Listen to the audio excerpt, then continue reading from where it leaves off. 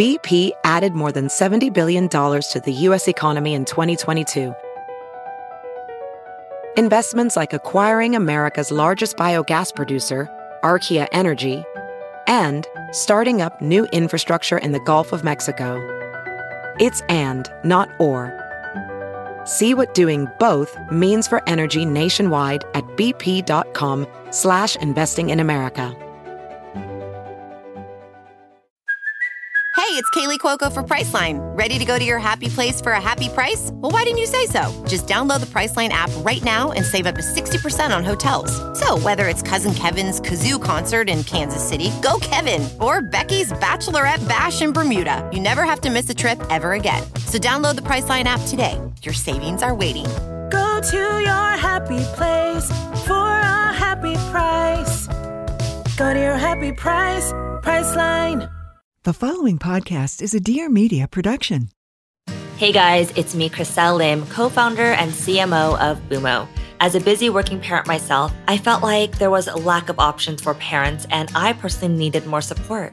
So that's what we're doing here on Being Boomo. We're here to make your life easier, a little less stressful, and help you navigate through this complex thing called parenting. So subscribe now to Being Boomo at applepodcast.com/beingboomo or wherever you listen to podcasts. Oh, gotta go. See you guys soon. This is Amanda Hirsch from the Not Skinny But Not Fat podcast. You might know me from Not Skinny But Not Fat on Instagram, where I spend my time talking about reality TV, celebrities, everything happening in pop culture. I also talk to some of our favorite celebs and reality TV stars. We talk about what's going on. Tune in every Tuesday and just feel like you're talking with your best friends in your living room.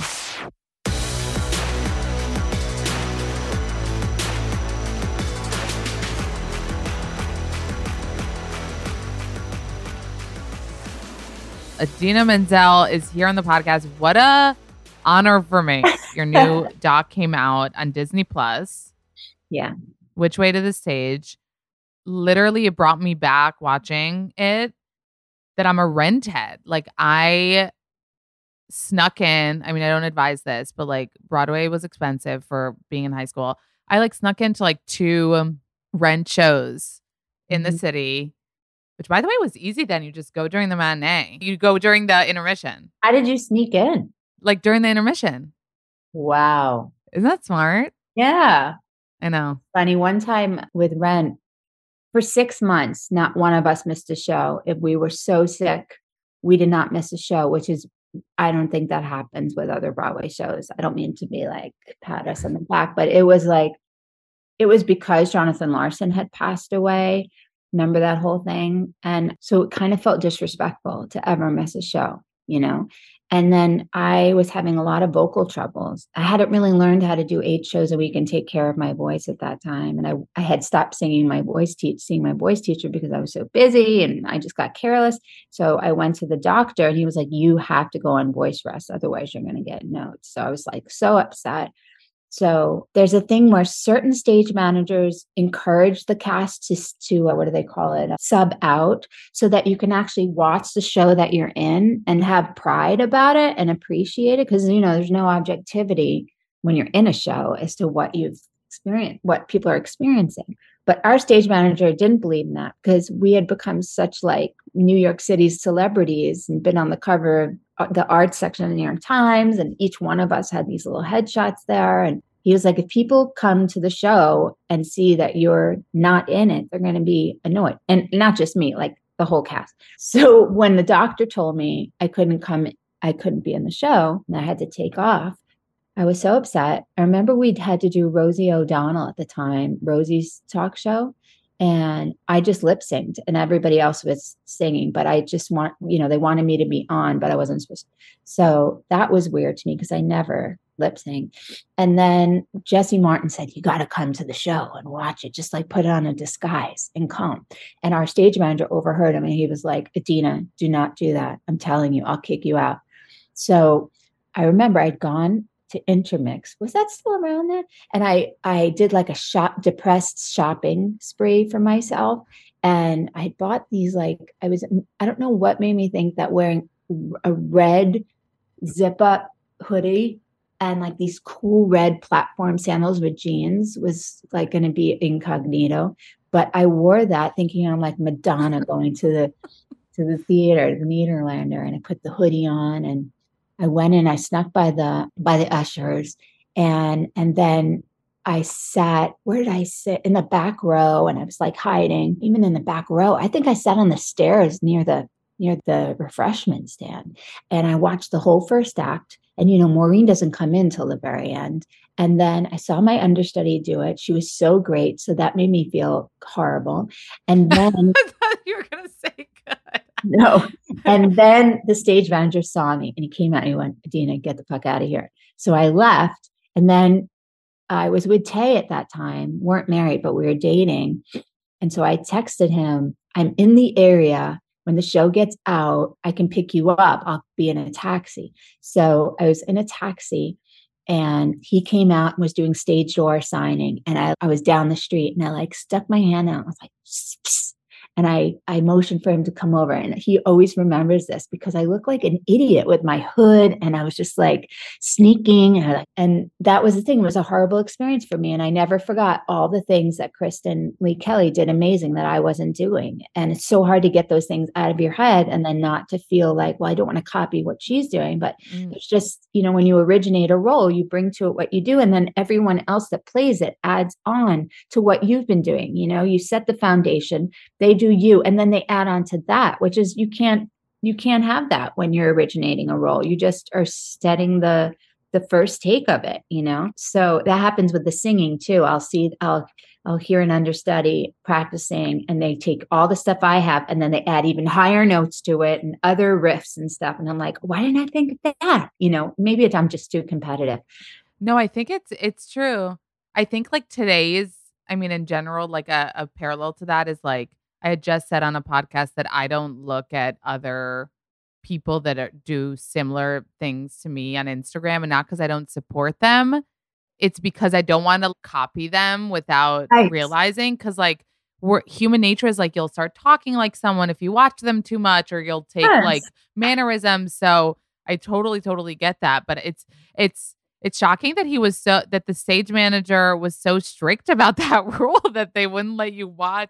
They didn't want to see me because if you had paid a lot of money to come to the show and you see Idina Menzel hiding in the background, they'd be like, well, she's not sick enough to get out of bed and come to the theater, so they'd be annoyed. So when you got the role of Maureen in Rent, did you realize then like how big of a thing you were in and what it would mean to people and everything? Not at all. It was just this little off-Broadway show at the time, and there was casting. And I had my rock band, and I was trying to get signed to a record deal. I was writing all this music, and I hadn't, like, being in a Broadway show, that dream had sort of left me since I was a little kid, and then moved on to, like, wanting to be the next Alanis Morissette, And so, but I wasn't working a lot. So I had a boyfriend at the time who was working at an agency, and they said they want like raw, new, unknown talent to discover somebody new. You should go in. It's a rock musical. So I was like, well, it's a rock musical. So he like submitted my headshot and my resume, which by the way was filled with so many lies. And then I went in for this audition and I kept getting called back. And I remember I wore that patchwork suede skirt that ended up, the director said, do you have that skirt you wore in the audition? And then the costume designer said, use your own clothes for this scene. And then from then on, they would copy that suede skirt for all the other Maureens, which I was very proud of. But they did that with Daphne's outfits too, because her style was so individual to her, and it created that character of Mimi. So they would make those blue pants were hers. And then they would copy those for years and years after. For years and years, because Rent went on in 95. Mm-hmm. Your last show was in 90. So we were on for 96. I stayed for a year and a half. So 97, maybe 98. Yeah. And then, when I was seeing it in high school, that was like 2000s. You didn't see me. No, I didn't see you. I saw you in the movie. Yeah. Oh, in the movie. Yeah. Thank God they brought you back for the movie. So how did that work? So you were in the show. So when the movie idea came along, was it like, did you just get Maureen? No, because it was 10 years later, and I think they wanted to see if I was too old looking on camera.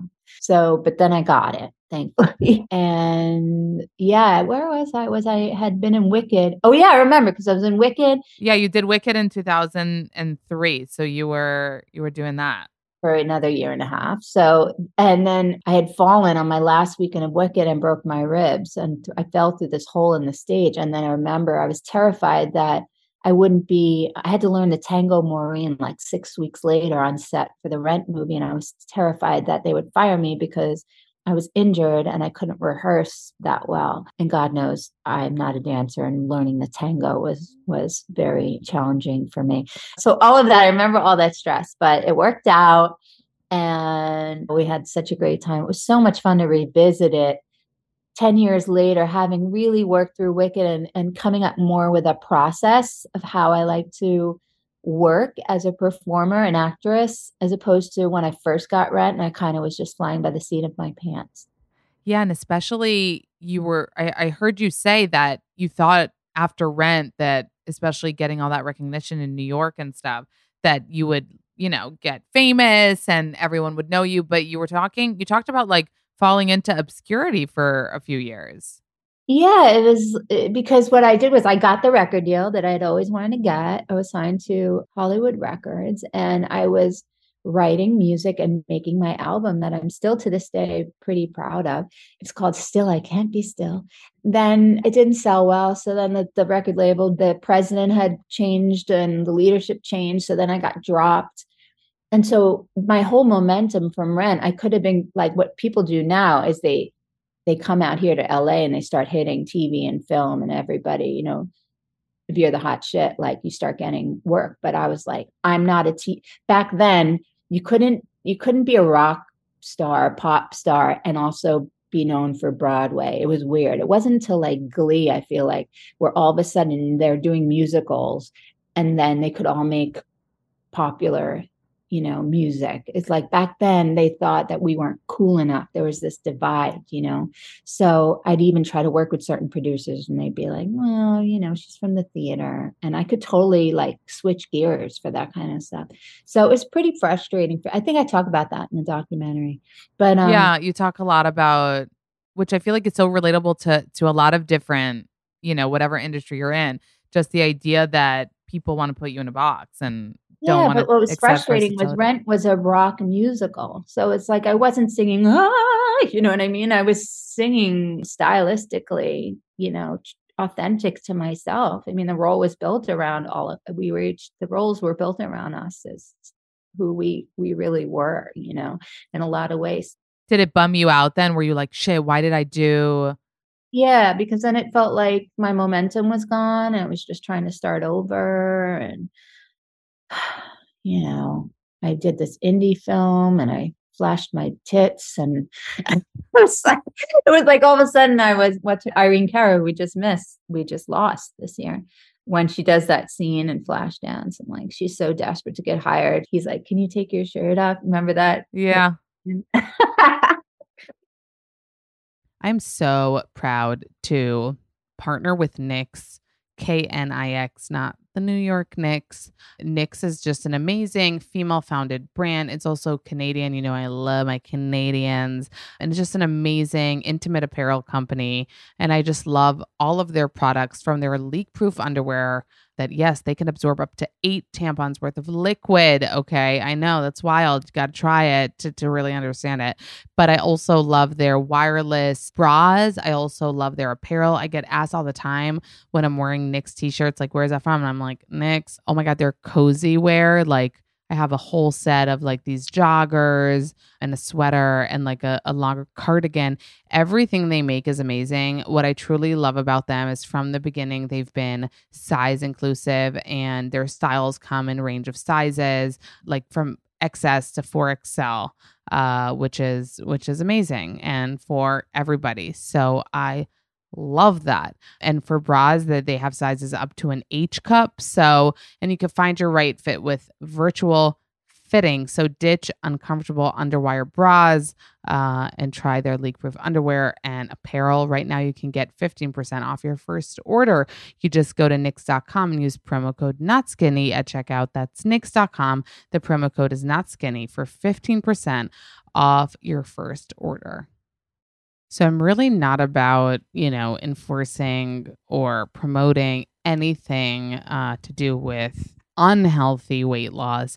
But if you, want to or need to lose weight because you want to be healthier, because you want to have more energy, because you want to keep up with your kids, if it's to improve your mental health, if your doctor recommended that for you due to, blood work that isn't so good, I have a recommendation for you, and that's Noom. I don't know if you heard about Noom, but it's just different. It's not about the number on the scale. It uses actually psychology to help you understand your eating habits and learn how to make healthier choices every day. So that's really amazing. I mean, listen, there's not one person that I know that hasn't experienced some kind of issue with food and that could use this to, help them make better decisions in their lives. So New Weight uses psychology. They say losing weight starts with your brain. The program helps you understand the science behind your eating choices and your cravings. And to date, Noom has helped over 4.5 million people lose weight. So stay focused on what's important to you with Noom Weight's psychology-based approach. Sign up for your trial today, noom.com/notskinny. That's Noom, NOOM.com/notskinny to sign up for your trial today. And check out Noom's first ever book, The New Mindset, a deep dive into the psychology of behavior change, available wherever books are sold. So you were desperate after Rent, but it wasn't. So how many years was it? It was 97, and then was Wicked in 2003 really the next big thing that you got? Yeah, I did a couple really cool things. I did Wild Party at Manhattan Theater Club, which was a great role and a great experience. Then but you weren't interested in moving out to LA at that point, and no, I'm hardcore New York City girl at that time. Like I was not gonna, sell my soul and come out here. You did. No, just so people know, now you're in Los Angeles. I do. I live in Los Angeles. That I would come out here a lot with Tay, my first husband, because he became this big movie star. And I'd come out and I was sort of like red carpeting, like, could we have Tay on his own for a picture? So I'd be moved to the side, and I'd come out and I would go to auditions, but then like never get them, and then see billboards for the things. Cause like when you're in LA, you're always in your car. So then you see the billboard for things that you didn't get. You're constantly reminded of rejection. I remember I did get one lead in a sitcom, and then I got fired off of that, which I was told is a rite of passage. I remember my manager said that Lisa Kudrow got fired from her first sitcom. That was her way of making me feel better. But yeah, so I just hated it. I just felt I felt like such a loser. And then I went home to New York and I got the Wild Party thing. And then I took it, but that didn't feel that great. That felt like I needed the money because I was the third replacement. Having gone from being an original role in Rent, I didn't think I would take like a third. I replaced Taylor Dane. So, but I was happy to be working. And then 9/11 happened. And that was so crazy to be in, Broadway closed down for a while. And then when it reopened, it was really, the attendance was really just not good. And you'd play to like these half open houses and half filled houses and all of that. But then I went in for Wicked and I sang the song from Aida called I Know the Truth. And then I remember Mark Platt had seen me in Aida and said she could come in for Wicked. And then I was just so excited. Once I didn't get my hopes up, but then once you get a call back, then you're like, I really want this, Yeah. You learn Defying Gravity.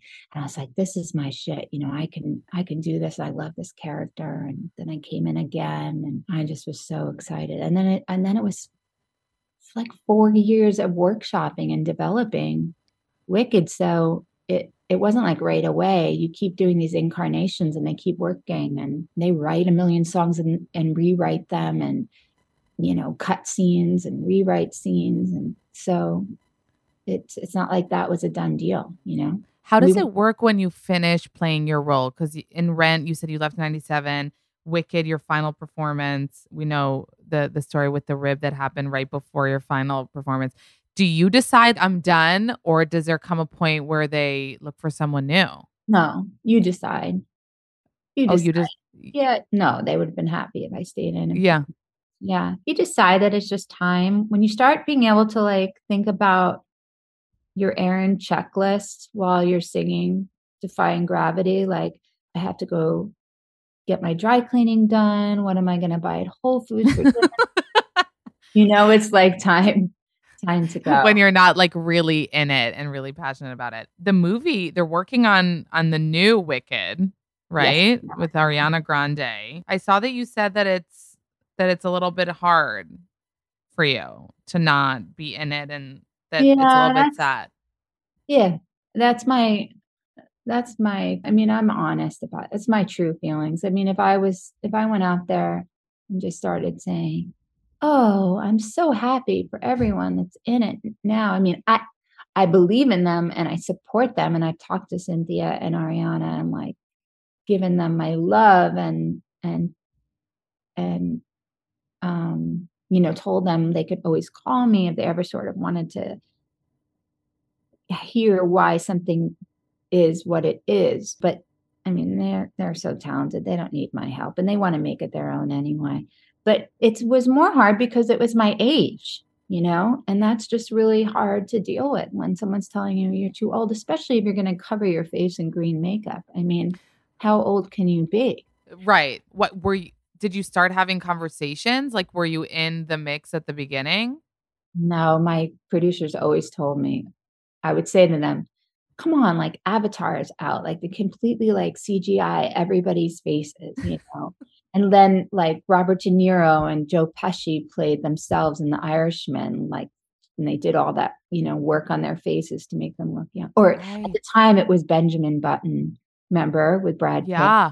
And so I'd say to Mark Platt, come on, you can do that to Kristen and me. Like, let's give us the role. What's the big deal? But he'd say, you're not going to get it. You're going to be too old. So I was like, fine. So I knew for a long time it wasn't going to happen. But that doesn't mean it's easy to hear when you're, in your 40s and you're self-conscious about getting older. That's just the real truth. If I'm being No, I love how real you are in the documentary too, about everything, about the putting you in a box, about your IVF struggles, about this. Even though it is wild watching you have these moments of like insecurity and whatever, where you're seeing yourself that way, but like the way we see you is so different. I mean, you're a megastar. You've been in huge productions, but you still have this feeling of, which I think, I don't know. I mean, not that a therapist would tell you this. I like it. I feel like a therapist would want to work on it, and be like, realize who you are.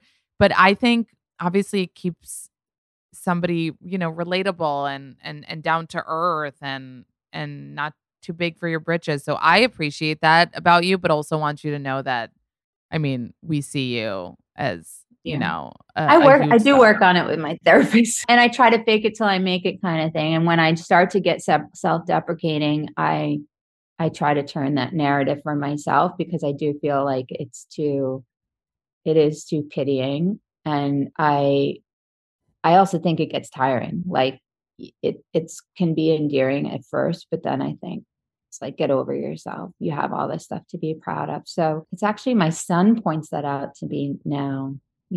I'll say something like, well, this didn't work, or mommy's song, something will come up and then he'll be like, Mom, Let It Go has more streams than Taylor Swift songs. You're an icon. I don't like when you talk about yourself like that. Aww. So now I want to mirror like better behavior for him, that kind of knocking myself down. Well, you had that moment in the documentary where you come to play, was it in LA? Yeah, and they didn't notice me at this. Yeah, and they were asking about Josh Groban's wife or something, and I could totally understand how that would be so annoying.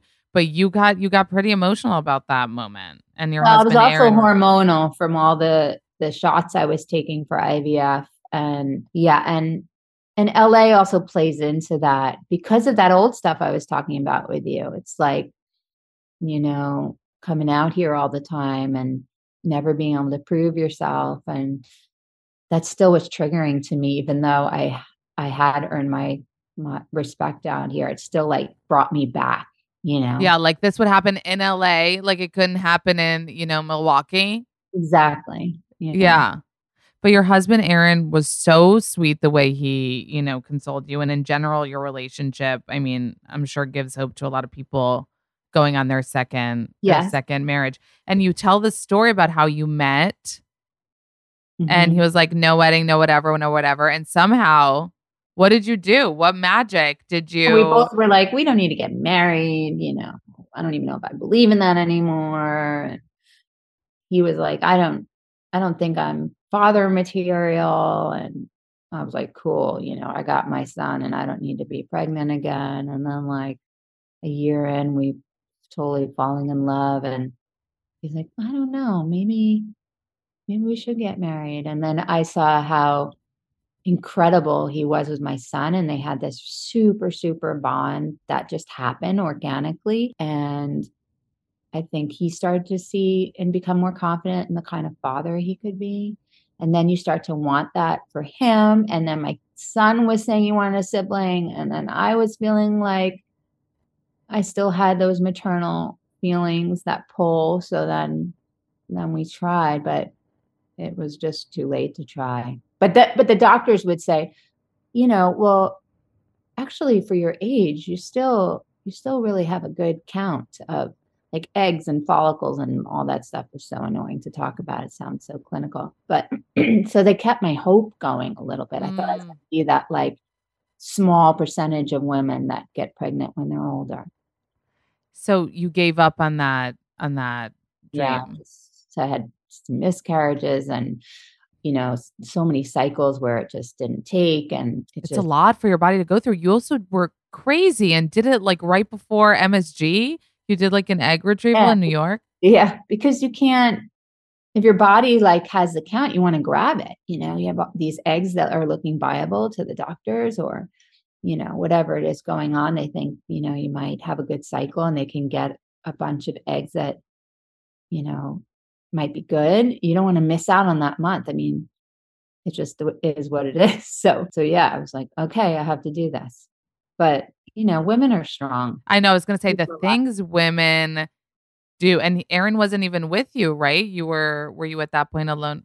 He might have been, but then he flew in for the MSG thing. Right. Yeah. The things women do. So did you guys give up on that? Are you thinking of going another route to? No. Now I'm super old. No, we're good. The fact that we tried meant so much to him. And it wears you down to the point you're like, this wasn't meant to be. And I have this incredible son. And so just, incrementally, you just start to change your view on what you want in life. And if you're starting to push something that isn't there. So we've reconciled that feeling, and we're good.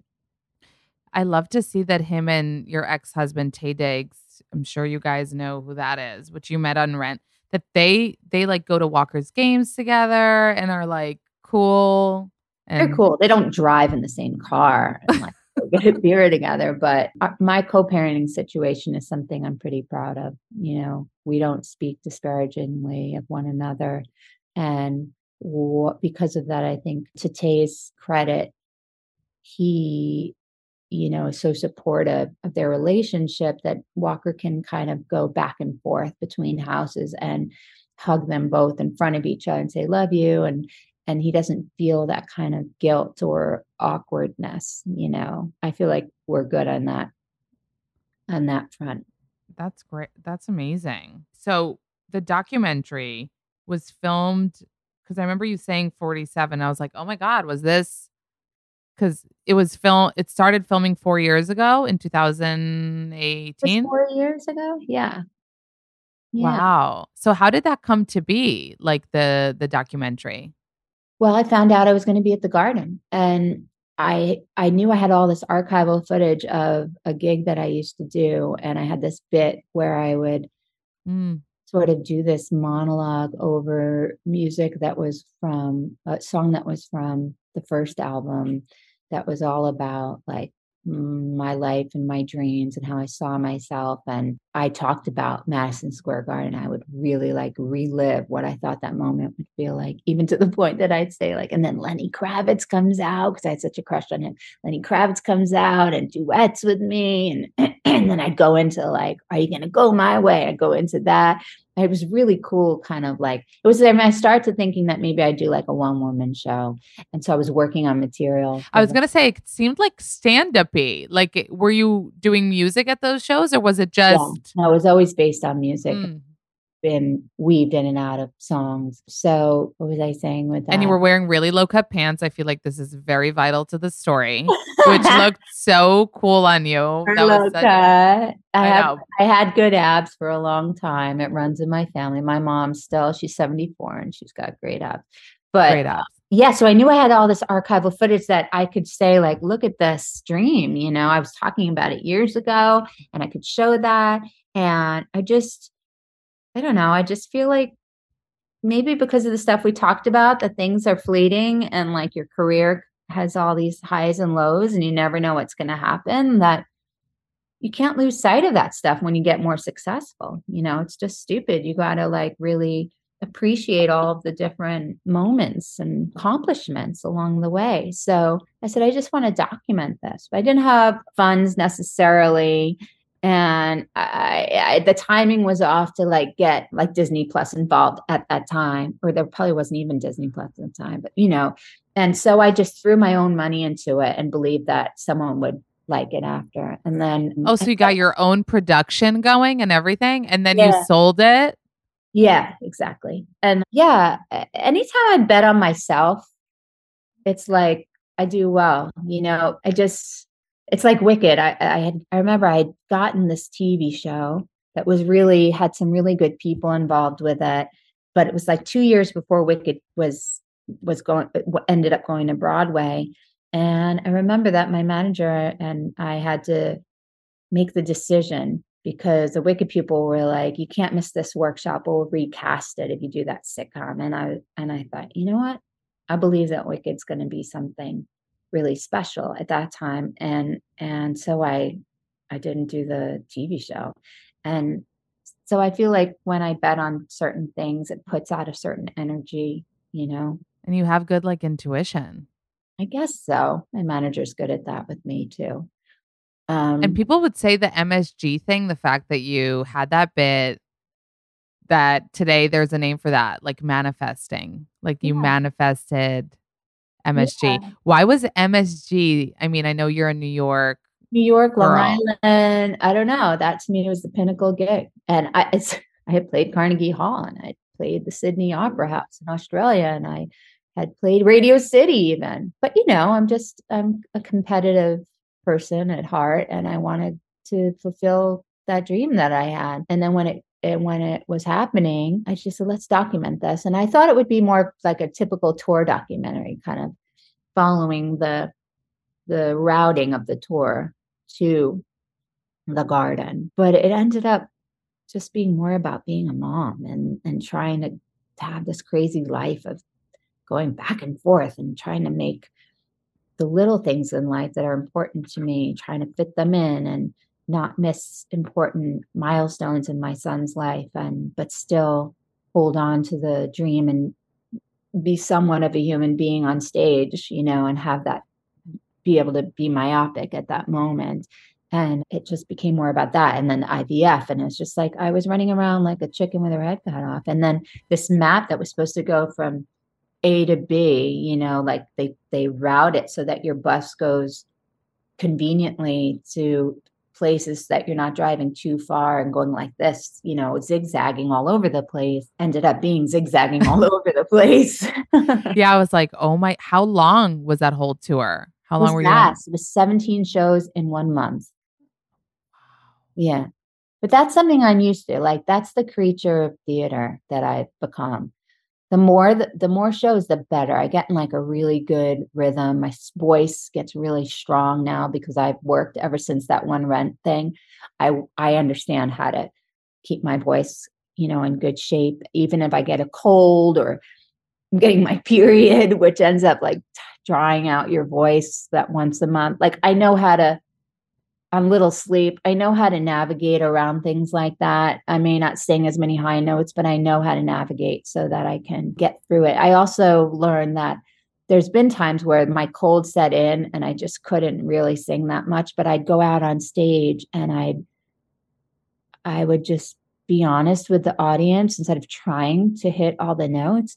And I'd stick the microphone out into the audience, which is a great feeling when you have songs that people actually can sing along with you. And sometimes I'd let people sing the high note of Let It Go, or a little girl would come on stage like, why don't you take that? I have this bad cold. And I'd also learn that people just loved it. When you're yourself, and you commit to telling the story of the songs, you don't have to hit the high notes for people to feel things, So Yeah. that's something I've really learned, because I think I was saying that in the documentary. I was so invested in the acrobatics of my voice, and that was the only way I would impress people, and that I had nothing else really to offer special that made me special in the world. And so having Walker made me feel really special, and realizing that the songs didn't always have to be everything that people expected, that if I really was connecting and being a storyteller, that it was about who I was inside, not the notes that I was hitting. Okay, guys, as you know, I have a partnership with Macy's. Macy's sponsors my podcast. I feel #blessed that that's the case. I mean, Macy's was, my go-to department store since I was a young girl. Going to Macy's at Herald Square was like, just looking up at the high ceiling and realizing there's this huge place that has everything to offer. And then, small shops started coming about, and then you get your linens here and you get your mugs here and you get your fashion stuff here.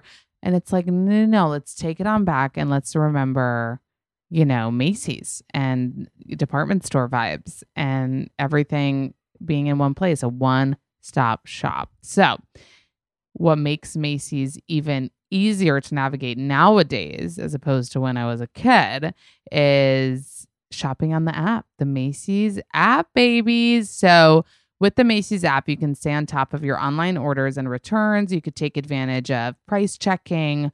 Plus, Star Rewards members get special features like Star Money updates and exclusive savings sent right to their phones. Plus, it's so much easier to scroll. So download the Macy's app, available for both iOS and Android. And let's remember Macy's. That could be the sound coming from your phone. That could be a sound coming from your phone telling you just made another sale on Shopify, the all-in-one commerce platform to start, run, and grow your business. So I told you this before, Shopify is for everybody to sell anything from anywhere, whether you're buying merch from an influencer or you're buying, Kim's skin line. Most likely it's using Shopify, basically. So Shopify is what stands behind the business, makes a business able to sell, you able to purchase, and all of that. But doesn't have to be a big business. You don't have to be an influencer even. You could be you at your house, thinking of an idea, wanting to start something. Shopify can help you do that. I remember I just did a podcast with the Foster sisters, and we were having some chit chat talking about their store, Favorite Daughter. And Sarah Foster was telling me I love looking in the Shopify app, seeing who buys stuff. And I'm like, Shopify, really? Everybody uses it. So if you have any idea, you're ready to launch your own thing, and you could try it for free. So no risks there. So sign up for a free trial at shopify.com/notskinny. That's all lowercase. Go to shopify.com/notskinny to start selling online today. Shopify.com/notskinny. Sign up for a free trial at shopify.com/notskinny. That's all lowercase. Go to shopify.com/notskinny to start selling online today. Shopify.com/notskinny. Welding instructor Alex DeClaire knows VR training platforms like Forge FX help students master their skills. There's a big learning curve with welding. Virtual reality simulates that exact muscle memory that they need. Learn more at meta.com/metaverse impact. Were you more nervous on the day of MSG than the other shows? Yeah, I was. Yeah. And Yeah. your family was there and your dad Yes. who like remembered the amount of times he saw you and watched you. He's like Do your- 250. I saw Rent 227 times. Wicked 200. Yeah, because he was a pajama salesman before he retired, and he used to bring his buyers to try to like impress them, so they'd buy like millions of dozens of like feety pajamas from Kmart. Oh my God, that's so funny. So he'd bring his clients all the time to my shows. And then Did he's the guy on the airplanes till this day that is the annoying guy that strikes up a conversation with people that they're like, I wish this guy would just let me sleep. He always finds a way into bragging about me. Your daughter, my daughter. Yeah. Oh, that's so cute. I mean, you could tell just how proud he was. And do you know, because usually whenever there, are documentaries about singers, we always see, the home tapes of being, really young. And so I wanted to know, because I feel like I didn't see that in yours. Like, no, there are.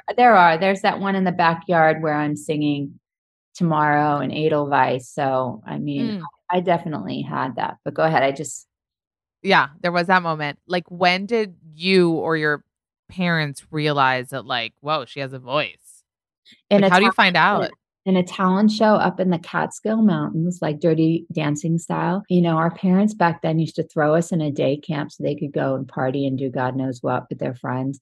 And the camp would put together a talent show. And I remember I sang Cats in the Cradle and I was harmonizing, which there are no harmonies in that song, but I was harmonizing and the counselors were like, wow, I can't believe your ear. I was little, like, I don't know, 7 years old or something. And then I got on the stage and I sang The Way We Were too. And that's when a lot of people were sitting around my mom and they were like, Helene, she's really got something. You should get her voice lessons. And so that was kind of the start of it. Oh, wow. And did you like it? Were you like, wait, and I like this. Like, this is fun for me. Of course, yeah.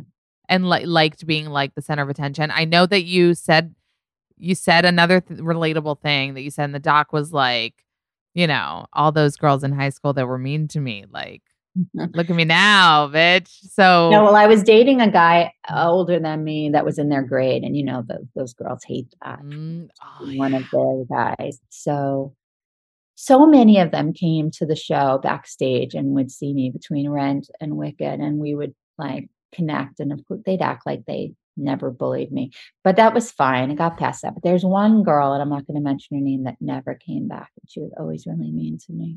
So, but whatever, she's doing what she's doing.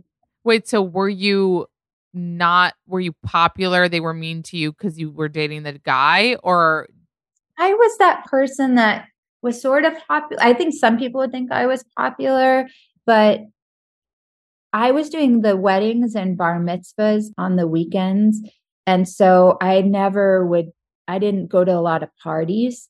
So I just always felt like I didn't fit. And then I also did something called Forensics, which is a speech and debate team. And they'd have a drama. They had oratory speaking and then like a drama category.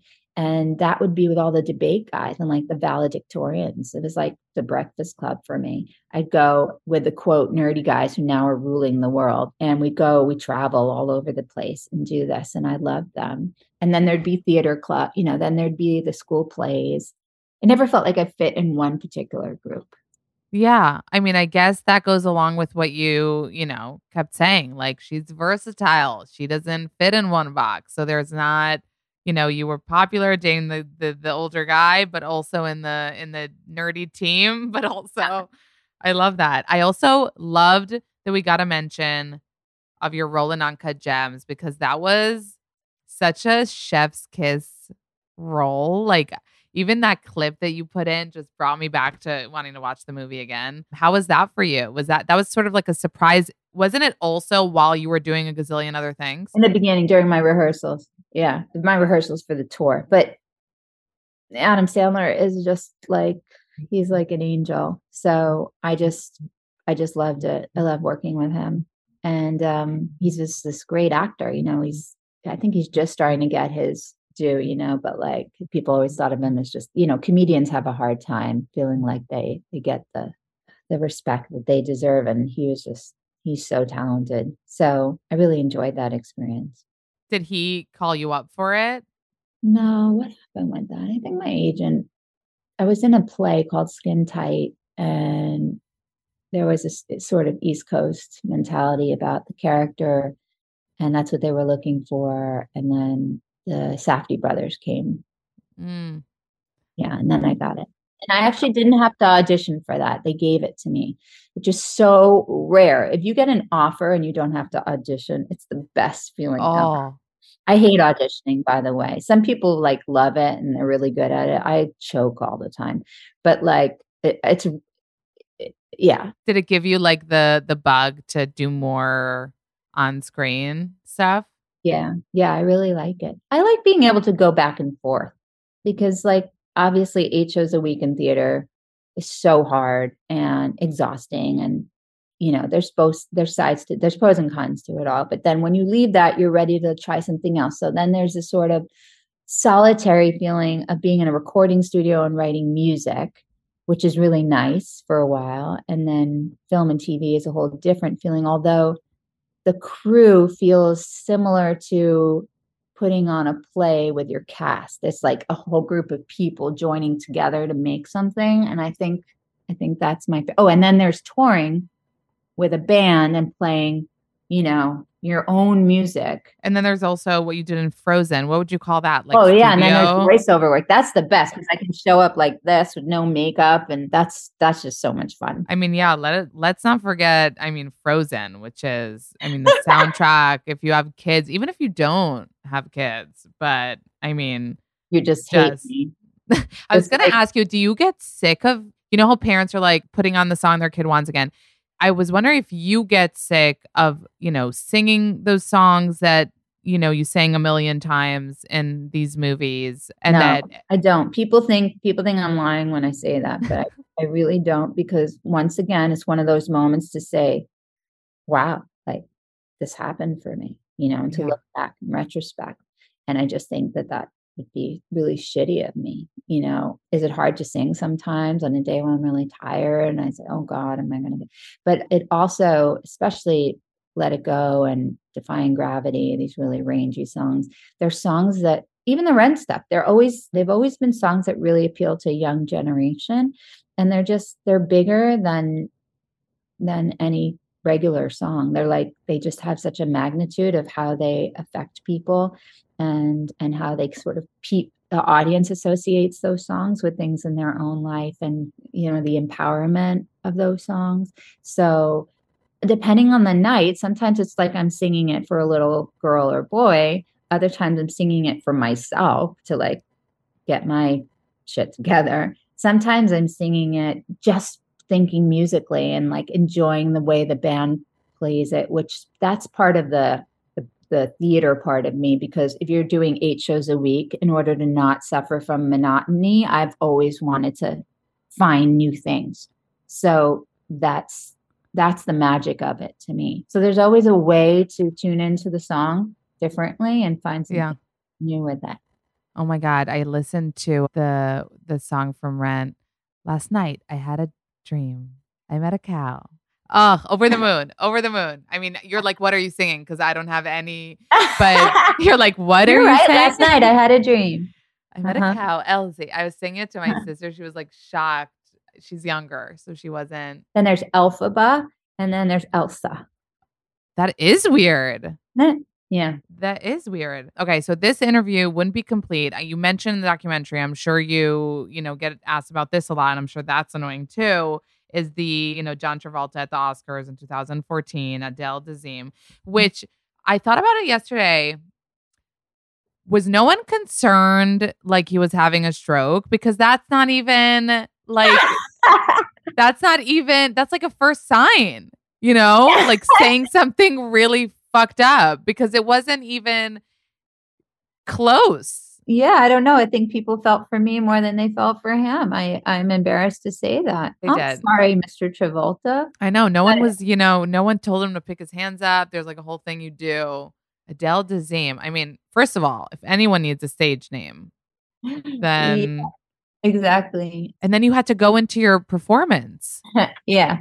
But there's about 4 bars, which amounts to about 8 seconds of time before I actually come in with the first line. And you'd be amazed at what can go through your mind. What was going through your mind? It was, did he just say my name wrong? And then it was, oh my God, I'm at the Oscars and he said my name wrong. And then it was, stop feeling sorry for yourself, bitch. Like, just sing the song. And then it was, sing to Walker. Because that was my whole, I had meditated on trying to, once again, stay in the moment and appreciate it and not be overcome with nerves. So my thing was, if you're really nervous, just sing it to your kid, And so all of those things came into play. And then there was a look at Brad Pitt and Amy Adams, who I'd known from the first Enchanted. So I remember her beautiful face, like giving me this energy. And all of that happened in that 8 seconds. And then you say that you like thanked him. Do you mean that? Like, do you really feel like that gave you like a boost? And you're really?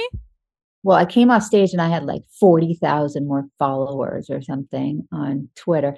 And then, so I was like, oh, and then I realized that like the love I got from all the fans, the theater fans, was so powerful. But then all the people that weren't theater, sort of my niche, fans that didn't know who I was, were like, what's the big deal with this girl? And then they said the name, like, who is this girl? So that kind of gave me more of a, what do they call it? A household name. And so, so I was like, cool.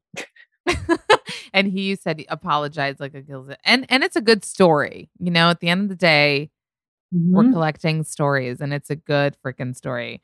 Idina, you're amazing. And, I know that you have talked about age being a barrier in some ways. I feel like age is just doing good for you. I mean, you're doing so many cool things. You have a book out, Loud Mouse. Yeah, with my sister.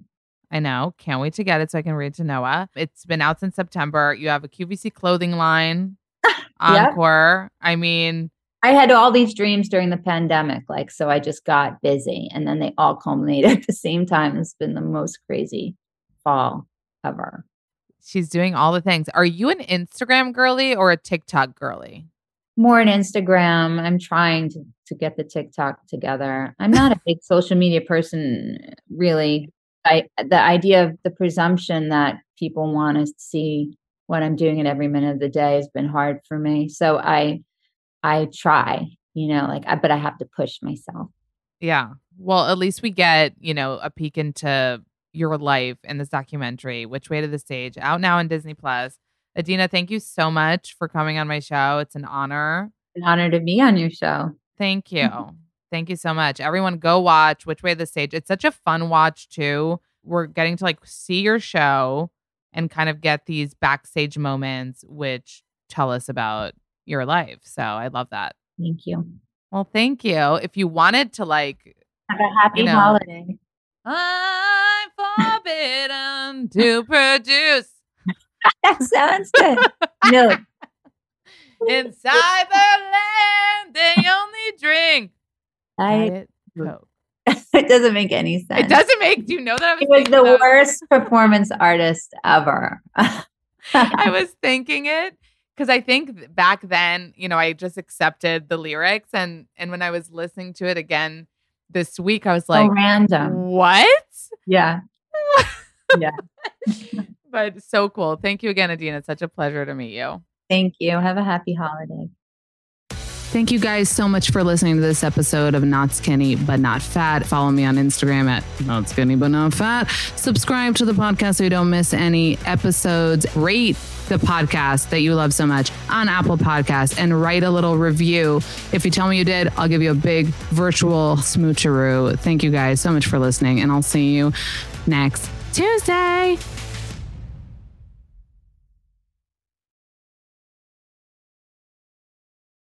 Please note that this episode may contain paid endorsements and advertisements for products and services. Individuals on the show may have a direct or indirect financial interest in products or services referred to in this episode.